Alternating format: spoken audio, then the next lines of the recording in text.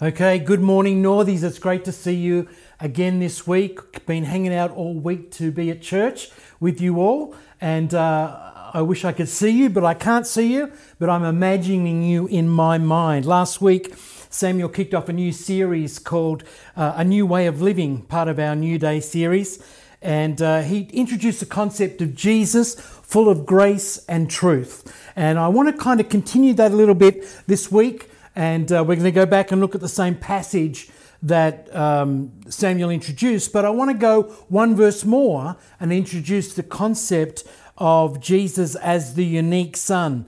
And so if you're ready, we're going to go to John chapter 1, verses 14 through 18. We're going to pray and ask Jesus to help us. And then we'll get straight into it. Father, we thank you again for the ability to gather together via this modern medium that has allowed us to not miss a beat as far as church is concerned, even though we've been a little bit confined in our homes, etc. So, Father, we ask that your presence, which is never confined, would be again with us. Lord, you promise that wherever two or three are gathered together in your name, we gather together in your name, Jesus Christ, today. Lord, we ask that you would come by your Spirit and presence yourself with us. In your precious name we pray.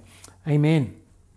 So I'm going to be reading from the New Living Translation this morning. There's a couple of things I don't like about it, but there's one word I really wanted to focus on. And so that's why I picked it today. So it says, the Word became human or flesh and made his home among us. He was full of unfailing love and faithfulness. That, of course, is the same words that are translated grace and truth. And we have seen his glory, the glory of the one and only Son. From his abundance, we've all received one gracious blessing after another. For the law was given through Moses, but God's unfailing love and faithfulness, God's grace and truth came through Jesus Christ. And here's the verse I want to focus on this morning. No one has ever seen God, but the unique one is himself God and is near to the Father's heart. He has revealed God to us. This is a really interesting word, monogenes, and it means the one of a kind. And Jesus is one of a kind, the unique one, the only begotten of God, some other translations use. But it's so much more than that. It's unique in every kind of way.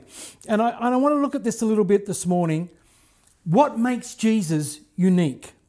What makes him the unique one? The Bible says, John says, he uses this word, this one of a kind. We met this one of a kind man. And what is it about Jesus that makes him one of a kind? Well, I've got a number of things here and I'm just going to go through them. Number one, Jesus was uniquely born of a virgin. Isaiah said in Isaiah 7:14, and the virgin will conceive, this will be my sign to you regarding the Messiah. The virgin will conceive and bear a son, and you will call him Emmanuel, which means God with us. Nobody else has ever been born of a virgin. Now, I'm sure over the years there have been women that have said, I don't know, it must have been an angel. But I don't think they got away with it. In fact, Mary barely got away with it. Her husband, Joseph, or her husband-to-be, found out she was pregnant. Now, he knew how it all worked, and he knew he hadn't been involved. And so he decided he was going to just quietly put her away, the Bible says, whatever that means. But he got a visit from the same angel and said, listen, it's true, Joseph, the baby she's carrying is being born by the Holy Spirit coming upon her, so he will be called the Son of God. So he was uniquely born of a virgin. Number two, he was uniquely begotten by God.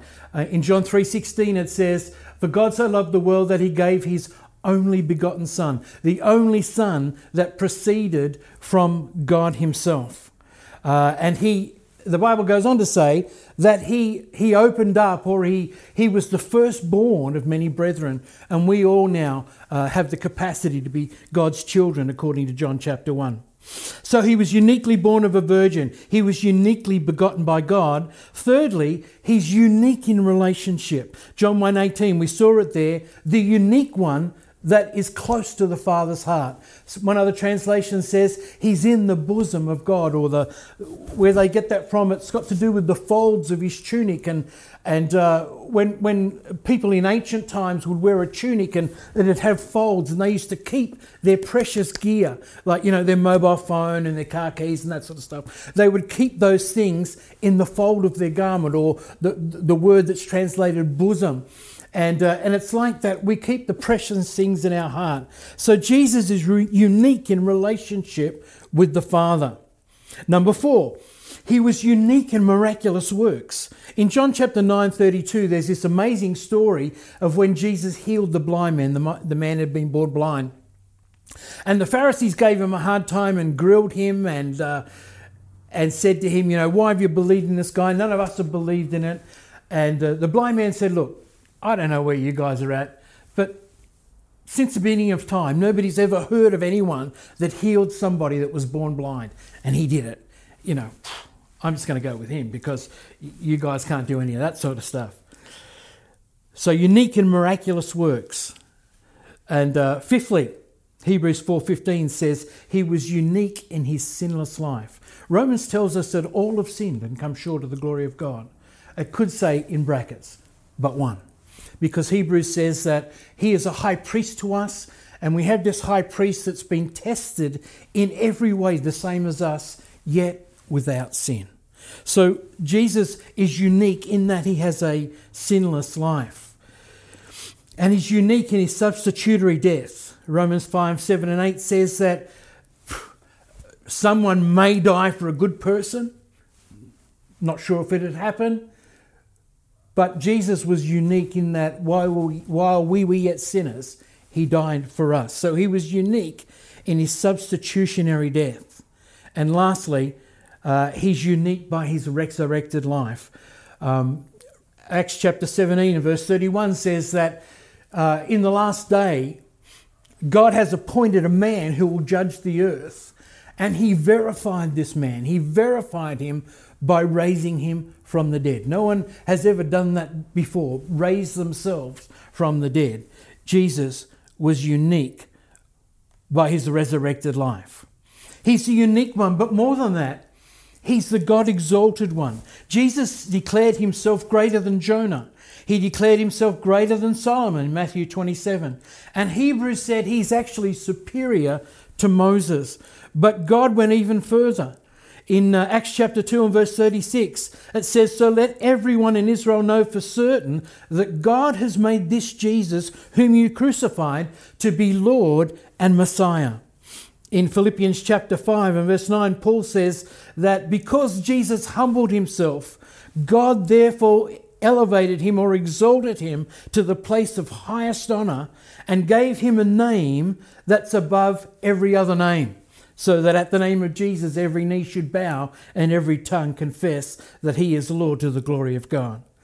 And then thirdly, it pleased God for Jesus to have first place or supremacy or preeminence in all things. Colossians 1 and verse 18 says, so that he would have first place in everything. God was pleased to have all of himself live in Christ. And this is one of the amazing things that God actually contained himself, bottled himself up and filled Jesus with himself so that Jesus could actually come and reveal God to us in a very meaningful way because he contained the very essence of God himself. So what does all this mean? Jesus is the unique one. He's the one that's been exalted to the highest place. He's the one that has supremacy. You might say, well, that's kind of nice. It's just Bible stuff. And, it's a great thought that, Jesus is like that. And what does it mean to us? Well, it really means quite a great deal because there's a couple of occasions in the New Testament where Jesus says something quite outrageous for the day and quite outrageous for the Jewish faith. He actually said, come to me. He said, come to me. If you're thirsty, come to me and drink. If you're weary, come to me and I will give you rest. He said to the Pharisees, guys, you search the scriptures hoping to find in them eternal life, but you won't come to me because I'm the one that has life. The Bible says that God he had life in himself, and he was able to give life to whoever he wished. Jesus said, come unto me. And because of this, Jesus rightly invites us to come unto him. You know, as we approach this concept of a new day and beginning to move into new things, one of the things that's really important is that we move into those new things through Christ. The only way we can enter into newness of life is to enter in through Christ. The only way we can live out and walk out this new life is we need to come unto him who's called us. You know, Jesus didn't say, come and join my movement. He didn't say, come and adopt my philosophy. He didn't say, come and embrace my ideals. And the reality is, all of us at some point have done those things. In fact, many of us came to be involved with the church and with church life because of those things. Many of us did not come to Christ at the first instance. I remember I joined a youth group.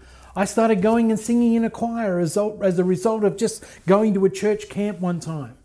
And it probably took me 3 or 4 years before I actually came to Jesus. I actually came to Christ. I had a moment where I realized that I needed a Savior, and that Savior was Jesus. Some of us have come to Christ because we believed in his philosophies. And I'm sure there were people that came to Jesus when he was preaching, and his words resonated with them. And in fact, some of them came and the words resonated, but when it came to the place where they said, come to me, they went, hang on. No, we're not looking for a Savior. We were looking for something else. But Jesus says, I don't want you to come to my movement. I want you to be part of my movement, but don't come to my movement. I don't want you to come to my philosophy, because I want you to step further than my philosophy. Let's be honest. Most of us will agree with Jesus' philosophy in as much as it agrees with ours.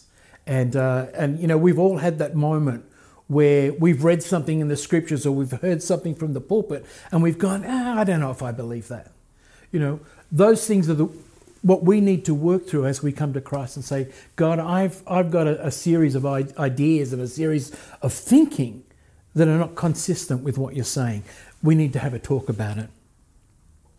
Jesus said, come to me. Come to me. There's a story in the New Testament in Acts chapter 19, and it's talking about the sons of Sceva, and you'll know this story, you'll be familiar with it. Some of you who might be watching today, you may not have read this in the Bible, but what it was there was a number of people in the book of Acts in the early days of the church that went about casting out evil spirits from people. And there were these 7 sons of a priest called Sceva who decided that they would do that. And so what they did is they attempted to cast an evil spirit out of a person, and they said, we command you in the name of Jesus that Paul preaches.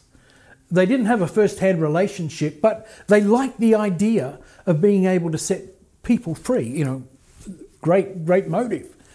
But the man that was possessed by the Spirit said, Paul I know, Jesus I know, but who are you?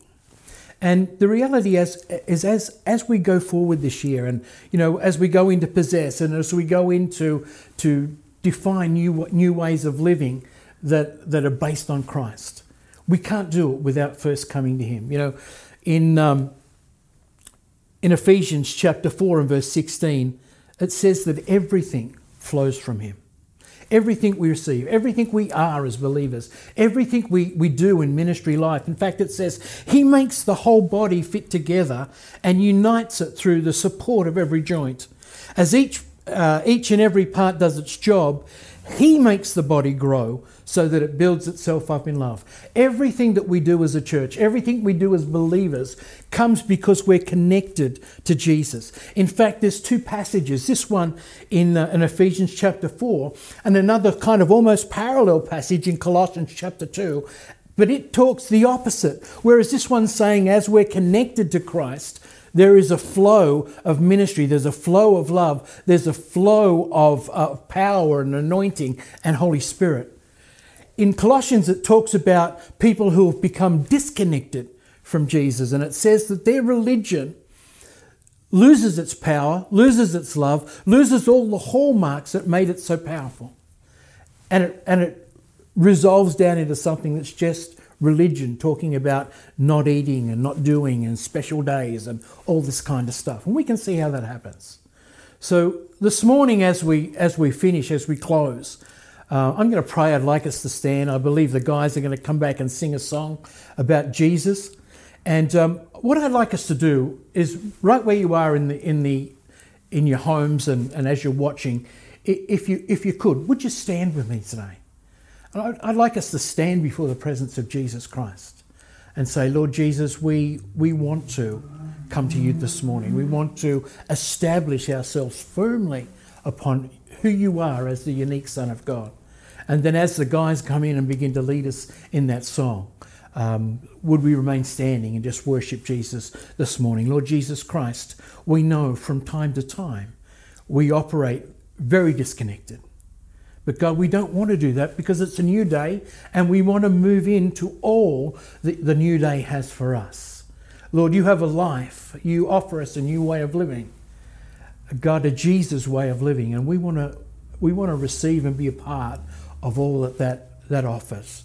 And so today, God, we stand together and we say, Lord Jesus Christ, we believe in you. Lord Jesus Christ, we receive you and receive your sacrificial gift. We receive your gift of salvation. Lord, we ask you this morning to fill us afresh with your Holy Spirit. God, that we would go forward into this new day in the mighty name of Jesus. Amen. Amen. Bless you guys as you have a great week.